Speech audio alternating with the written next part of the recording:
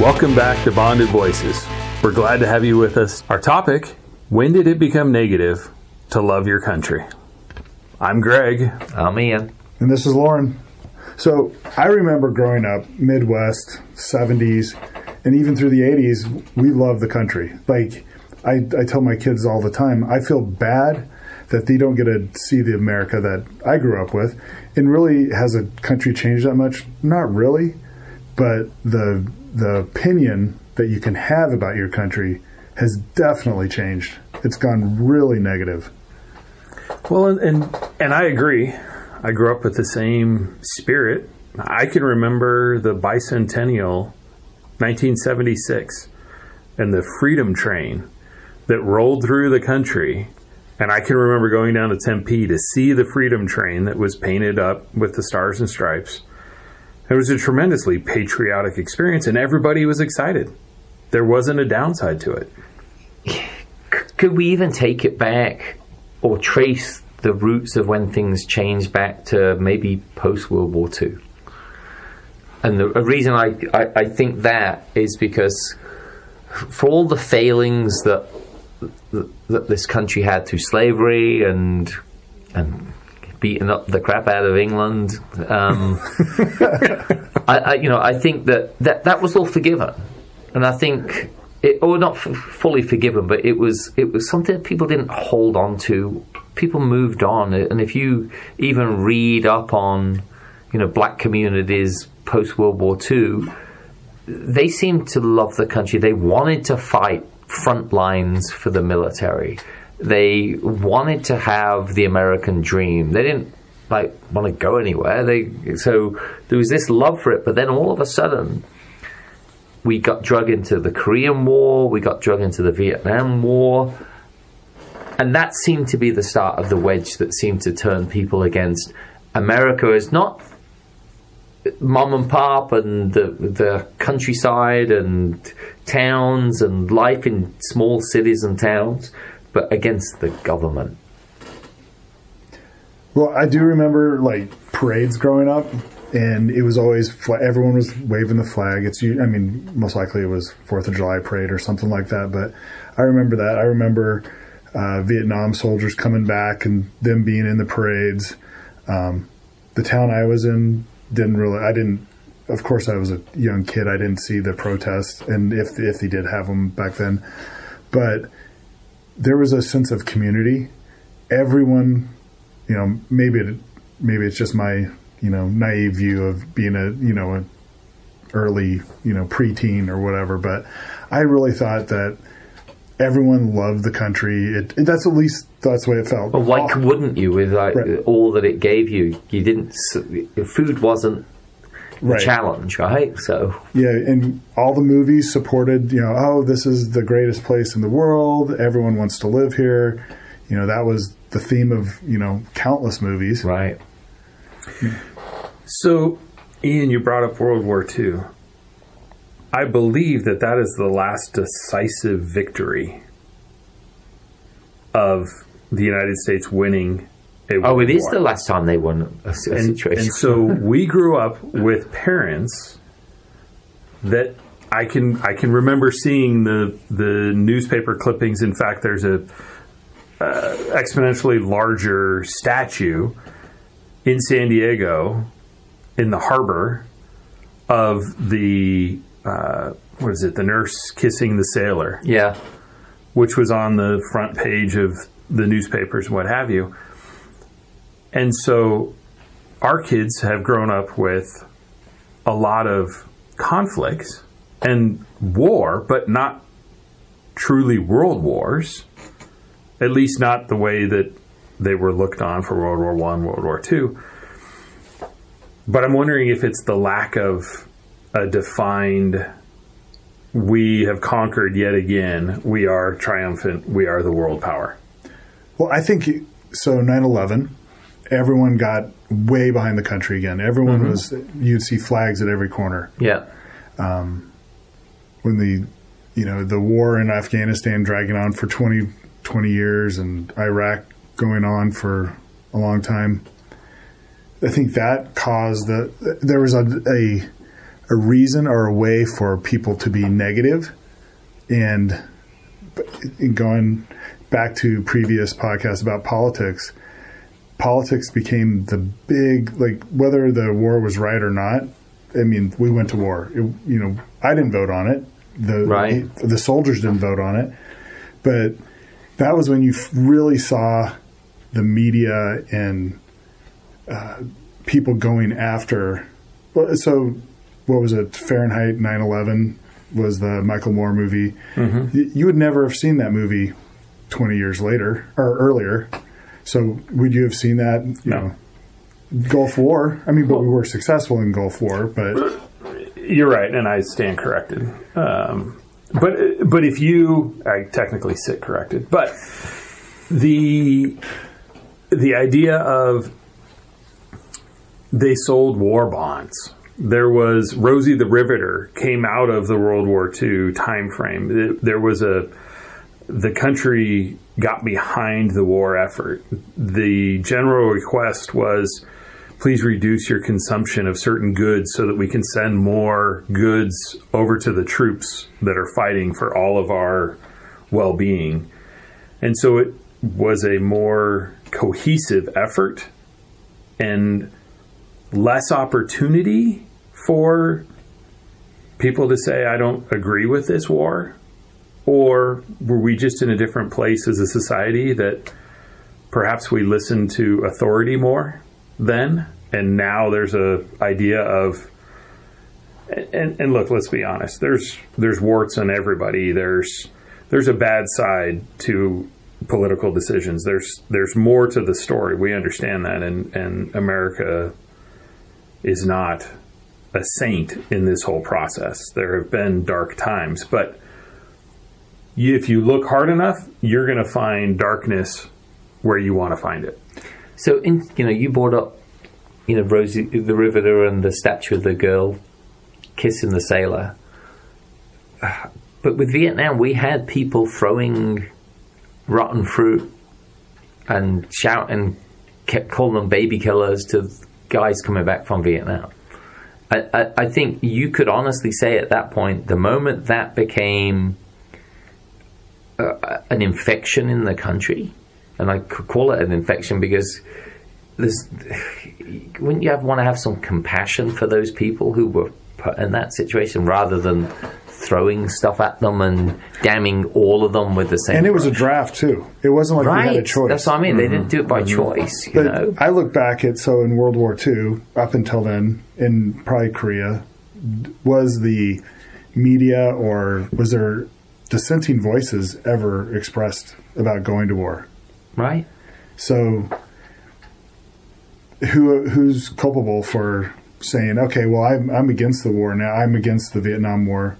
So then that starts its own movement, and that's been that way with every war since. And look, I'm not surprised that patriotism's been eroded when you look at what happened in Vietnam, what happened in Iraq, what happened in Libya, Korea, Cuba, and then especially when it comes out things that the American CIA did down in like South America and influencing elections in directions to get the right people they wanted in power. It doesn't make the world love America anymore. And I think that as the world becomes closer through technology, through travel, through jet airplanes, all of a sudden, these people from Kansas or wherever, only from Kansas, who never heard those dissenting voices before, all of a sudden they're present. And so it makes them stop for a moment and go, oh, wow, really? That's the way people think about us over here? And I think that's been a big part of eroding that patriotism. Again, it goes back to the expediency of having the internet and it's in your hand, and you're getting the AI generating more content that fits that narrative and feeding it to you. So then you start thinking, okay, this is the way it is. See, I remember during the Gulf War coming from Australia over to Los Angeles, and they did a survey and 60% of Americans thought the Gulf War was off Texas, in the Gulf. Really? Yeah, and That's it terrible. stunned me, right? And I just thought to myself, like, my goodness, like the lack of an understanding of the world. But like, what a bliss to live in as well. Like, that you don't have to worry about the troubles of the world. Like, you know, people like over a coffee shop talking about an issue in Lithuania. You're thinking they're in a coffee shop in Phoenix and they're worried about Lithuania. Like, that's a first world problem to think of something that's so far away. And then we look at our news stories and you go, none of it happened in the United States, let alone the state you're in or the city you're in. Right? So all of that just shows how we've gone from the local paper telling us about local events to the communication that tells us about everything. And all of a sudden, that patriotism for something, whether it's love of your state, the love of your country, that gets eroded because now the world's in focus outside of just the country in focus. Well, do you think that the news stories that we're getting are more negative now than they were? Totally. Well, what sells the news? Yeah, negative sells. It's all negative. All day long. So the 24-hour news cycle that started in the early 90s. Sure. Probably plays a big part in the erosion. Because I think ultimately you've heard a lot of chatter about a new world order and a world government. You can't have those things if people are patriotic and love their country. Right. Do you guys remember the movie The King's Speech? Yes. So I really enjoyed that movie. But the parts that I think were very impactful was what a wonderful job they did of when the king was speaking, and of course we were all built up because he had a tremendous stuttering problem. But it would show different people in different parts of the country, and they were just listening to the radio. And that was the source of information. And now we have political, you'll have the president will talk about something, and then we'll get this side of the aisle's viewpoint and then the other side of the aisle's viewpoint. It's almost like it's become a tennis match. Yeah. Well, after the president speaks. 20 other pundits on each side. Sure. You know, and so back to that point of, you know, you can find bad. You look hard enough, you'll find it.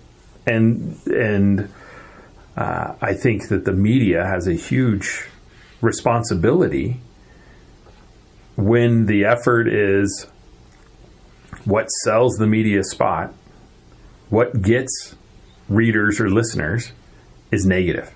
When's the last time you watched the news for a good, feel-good story? So let me ask you guys a question. As you guys are both born here, right, and I became a citizen here, is what makes you patriotic today? Is it just the war side of things, or is, you know, there's got to be more to patriotism than just the way we act as a country? Like, that's an open question. So, Greg, what makes you patriotic? So, I still get chills when I hear the Star Spangled Banner. I did not serve in the military, but I come from a family line that did serve for various amounts of time. And it's, for me, I look at it from the military side of things, of people that are willing, voluntarily putting themselves in harm's way for the land of the free. So it's. But outside of the military side of things, what else would you say makes you patriotic? What else makes me patriotic? I can jump in here while you're thinking about that. I think the opportunities that we have here as a country. Right. Yeah. So there's, I mean, what is there, 195 or something like that countries in the world? And 96, there's a majority of the people that migrate to a new country come here for a reason. It's the dream of a better opportunity. Yeah. I mean, we live on a border state. We see people crossing the border all the time. they're not coming over here because they think it's going to be a horrible place over here. They come over here because there's an opportunity. And the ideal is that anyone can come here and be successful if you put in the hard work. And that's why I think there's a lot of places in the country you can put in the hard work, you don't get anywhere. See, interesting. There's a guy I used to listen to in Los Angeles on radio, and he had a caller saying one day about how America's a terrible place. You know, everyone who says it's number one, it's like full of it. And he said, listen, I'll tell you how you can tell America's number one. He said, where do people want to go to? Right. Mm-hmm. He said, if people vote with their feet, America's number one. Yep. That's what it comes down to. And it's funny that it's only inside the country where we have such a negative opinion about us. I mean, not everyone in the world wants to be here. I get that. Yeah. But I think the overwhelming negativity comes from within. From within, yeah. Sure. And the rot always comes from within. It happened in Rome and all great empires. Did you... So... the direction that we were going with this reminds me of a conversation that I had with a taxi driver one time.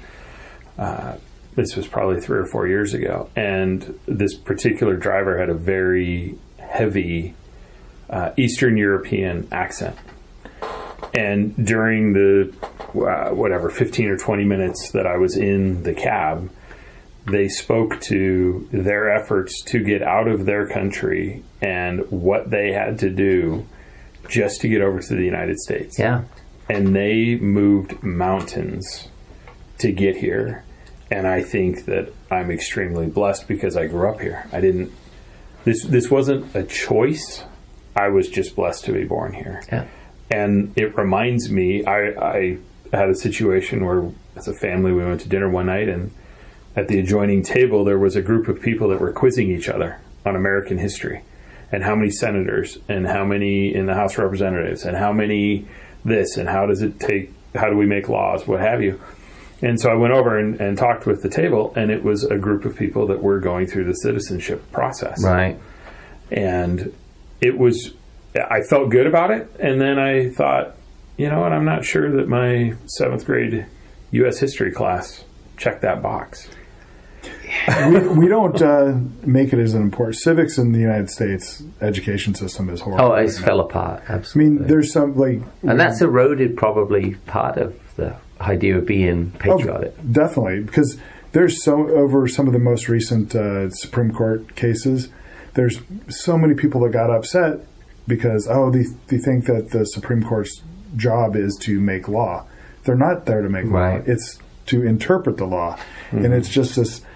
and that's constitutional law. And that's another thing that makes, patriotism in the country for me is that we have a set of laws that I may not agree with every law, but at least there's a process. Yeah. And if I don't like the law, and if if I don't like something, maybe I should run for a political office and try to change it, or start a petition to change it. Yeah. There's that ability here in this country. You go to Russia and you don't like something, what's going to happen? See, for me, coming from England, I think when I look at what made me love England was definitely, and it brought up the Second World War, because it was the stance England took then when they could have easily sided with Hitler, easily.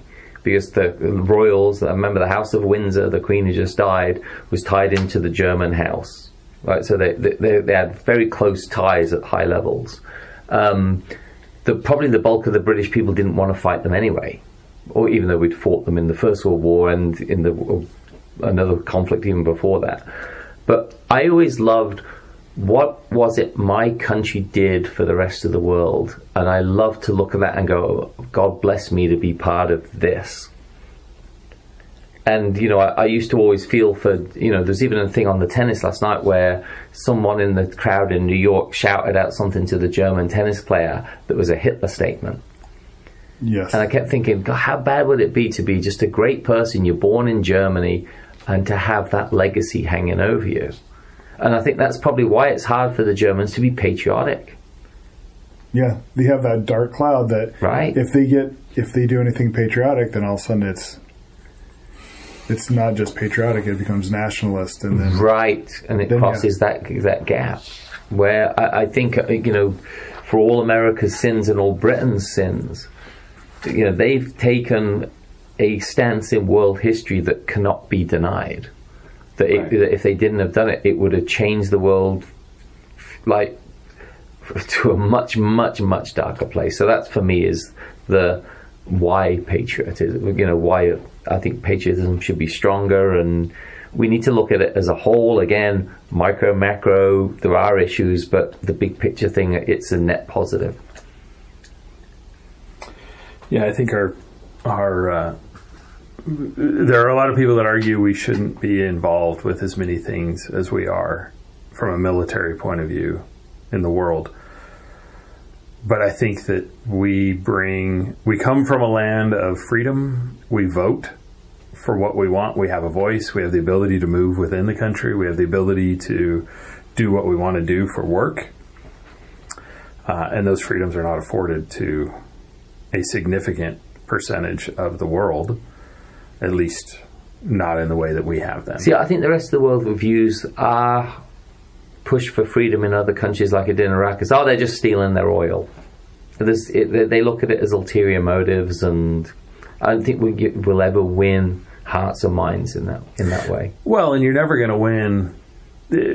You're never going to get everybody to agree with you, but it feels like the dissenting voices are louder now and pushing towards, you've got a T-shirt with the American flag on it. You align politically with a less desirable group. But isn't it interesting, right, that those voices that used to be for we need to stop interfering in other countries of the world now want to interfere in every decision in other country of the world. We need to be in Ukraine. We need to be someplace else. Speaking of having a... But even through business, those influences. Yes, yeah, definitely. I was going to say, going back to the T-shirt with American flag is looked at bad. When I find it ironic, there are people will wear a T-shirt with Che Guevara on it. Oh, I know. And he was one of the most racist. He was the executioner. Yeah, he would just kill people left and right over. And Gay went to Cuba to do that. Yeah, and these mindless kids will, I think even Berkeley had a Che Guevara cafe. Yeah, I know. Yeah, mindless or manipulated. Well, bit of both. A little bit of both, because it's easier to just be told what to do, than to learn what the real history is. Well, all you need to do is be the trend setter. Yeah. And get one other person to get in, and then there's some excitement about we're going to be the first ones to have this belief, so we're going to print these T-shirts. And you don't need to really know the whole story, but I'll just tell you this was a great man, a great leader. But the American government doesn't want you to be wearing this shirt. Oh, it's exclusive now. It's something I shouldn't be doing. Yeah, give me one of those shirts. System. So what are our takeaways from this episode? Count your blessings of where, potentially this will be outside of the United States, but count your blessings. Count your blessings that are here. And I think of along those same lines, if you can, I think it's a bumper sticker that we've all seen. If you can read this, thank a teacher. If you read it in English, thank a soldier. Yep. For me, I think you don't choose to be born where you're born. Some people emigrate. I emigrated, but where you're born is in a lot of ways, what you have to deal with. It's the hand you've been dealt. And if you're blessed to be here in the United States or in England, you're blessed.